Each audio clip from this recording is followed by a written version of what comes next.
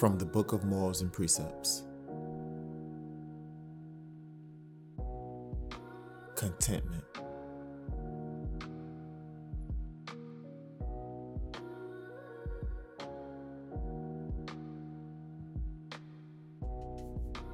The law is immutable. It decrees the circumstances which surround your sojourn on earth. Yet, it has established that by the nature of things, for all reasonable desires, all honest endeavors, and for all normal requirements, there is a probability of attainment and success. Certainty there never can be, for certainty and assurance in such things are contrary to the law. The poor man says, "Oh, that I had riches, I could be free from worry and care." The rich man says, "Oh, that I could cast aside my responsibilities and live in peace." The poor man cannot understand the worries and anxieties of the rich. He knows nothing of the problems and perplexities of power. Boredom is outside his experience, and therefore he bewails his loot. He sees joy in the faces of others, but cannot see their secret griefs.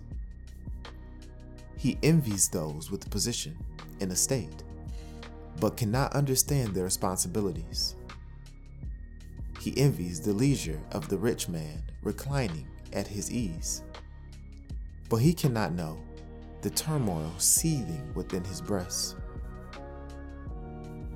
Contentment does not come with possessions, nor peace with power.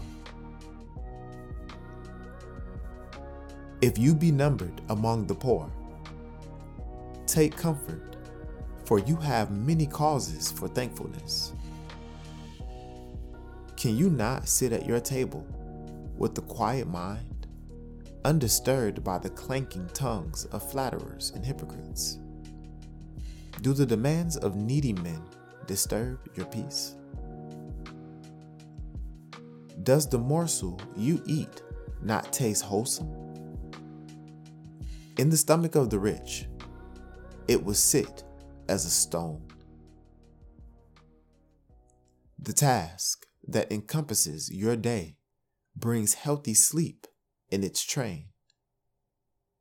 And if your bed be hard, remember that many a restless head sleeps on down. Joy and contentment come from something a man has within himself, not from things without. Solitude is a torment to the uneasy heart, but balm to the contented one.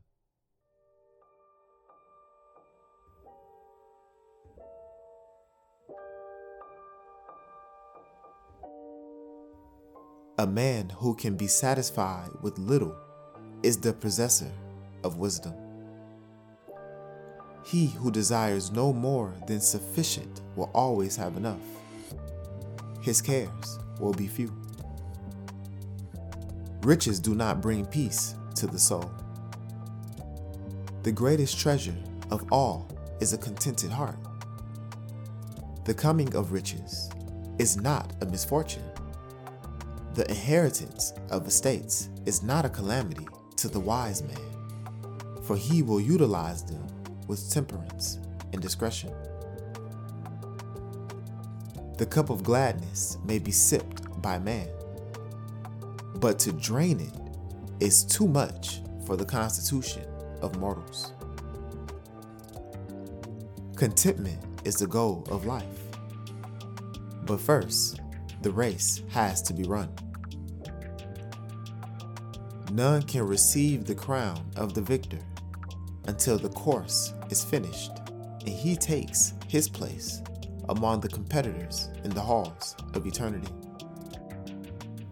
A piece of arable land fenced about, a plot of meadow, a grove of sycamore trees, a faithful wife, and many sons.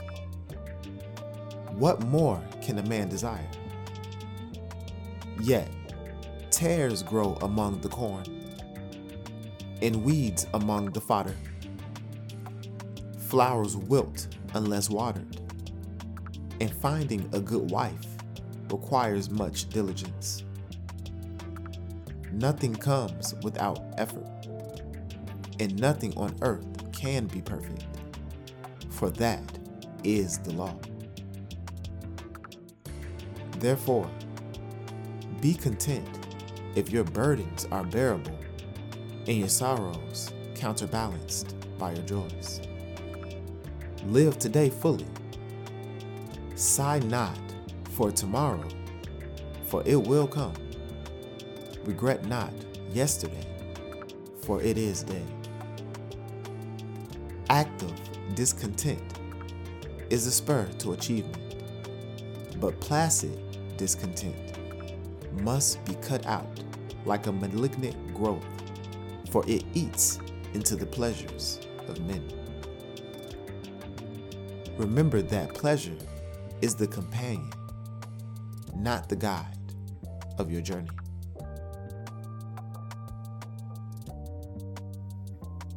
The law decrees that the nation which places pleasure before duty, ease before effort, and peace before honor shall pass into the hands of another.